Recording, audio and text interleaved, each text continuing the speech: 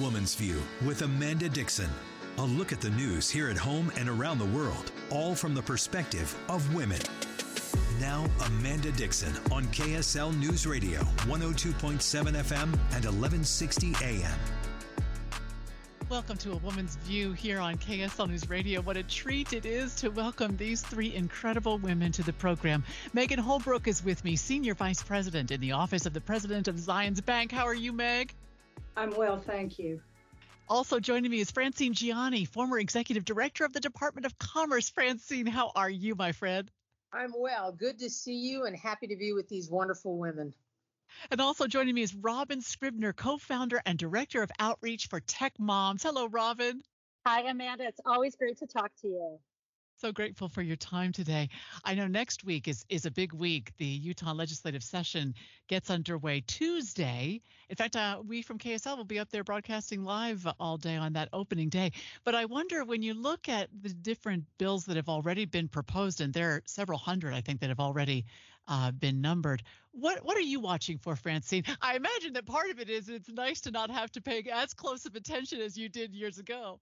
You have no idea how excited I am to once again not have to participate.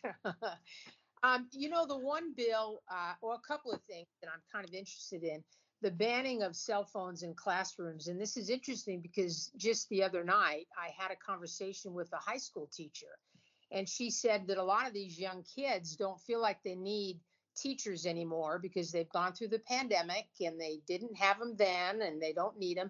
And so when they're done with their work, they pick up their phones.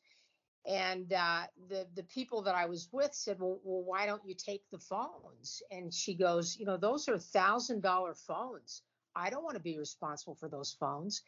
But the reality is, I think that there's no reason for cell phones in a classroom. There are some parents that are upset that their kids can't be reached at a moment's notice. But that's what the offices are for, to get those, connections made. I do think that learning decreases when phones are available for these young people in school, and they shouldn't be there. The other thing I'm watching is the water issue. We've got so many people coming into the state, so many developments. We've got a place down in St. George now, and we've got Californians coming in, in the droves, and I don't know where the water's going to come from, and so that's a really big issue and one that I think the legislature need to tackle. Boy, it's nice to have all this snow we've had this week, even though I know it's presented a lot of problems and issues for folks. But on that water issue, boy, it takes some of the stress off. Robbyn, what are you following this legislative session? So I want to second what Francine is talking about the cell phones in schools. I'm the mother of 6, and my oldest kid was kind of the first one to have those cell phones as an early teenager. And I told her all the time, I don't know what I'm doing here as a parent. I can't ask my mom what to do, all these other things. And I've seen huge issues, and the research is finally bearing it out. I did tell my kids 10 years ago, these cell phones are bad for you. The social media is bad for you. And they're like, no, it's not.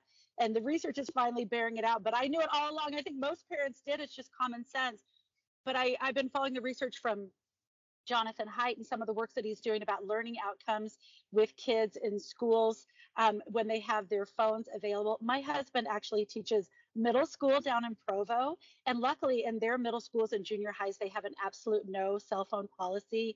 It's so much better. And as my teenagers were telling me, oh, yeah, we're allowed to just have our headphones in, listening to music while the teacher is lecturing. I don't understand how we expect kids to learn with that type of distraction. And finally, the mental health crisis that we are seeing among kids can be directly tied to this cell phone use. So I think in terms of learning outcomes and our kids' mental health, which is terrible, I think this is a great idea. I fully support it. I'm really interested in to see what we can do about housing. Again, when I've got three kids who are adults now, 3 kids who are still at home, looking at their ability to afford a home over the next 10 to 15 years. I'll be watching those efforts from the governor and also from the legislators really carefully about what we're going to do about affordable housing in the state. Amen to that. With kids coming up and wondering how they'll ever be able to jump into that market. Meghan, how are you focused? What are you looking at this year? Well, you have another hour. Zions Bank does a lot of community work. A lot of the work that we do isn't just banking, though there are some probably interesting digital Bitcoin bills coming up. But one thing I will say about the cell phone bill, somewhere along the way, the governor and the legislature have become the nannies in chiefs. And that kind of worries me because I think the parents are the ones who are in control. And then you elect a board of education and your teacher.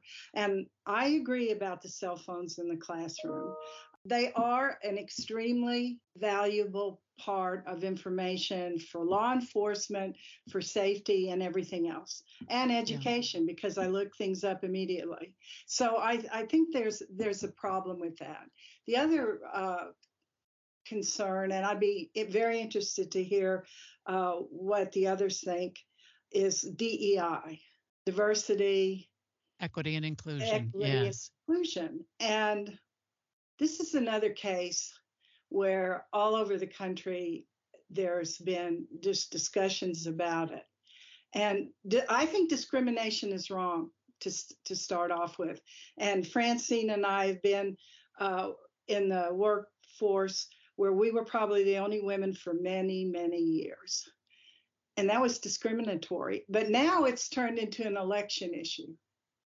Mm-hmm, mm-hmm. And it's also turned into lawsuits with law firms on if they discriminate. Banks need to be aware of diversity, especially if you're a federally chartered bank like Zions is. So I don't think this is just an easy question, or there are no easy answers on this. So I wonder if you can diversity, equity, and inclusion, I think is important.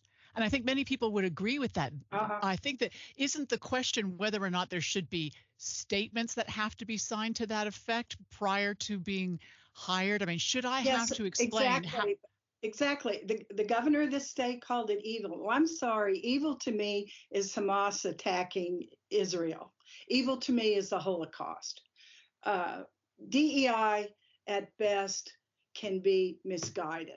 I would never use the word evil. I think that's a 4-letter word, and it's very taken out of context. But this is an election issue, and it depends on where you come down on it. So such good points. Thank you for that. We'll take a brief break and be back with my guests here on A Woman's View on KSL News Radio.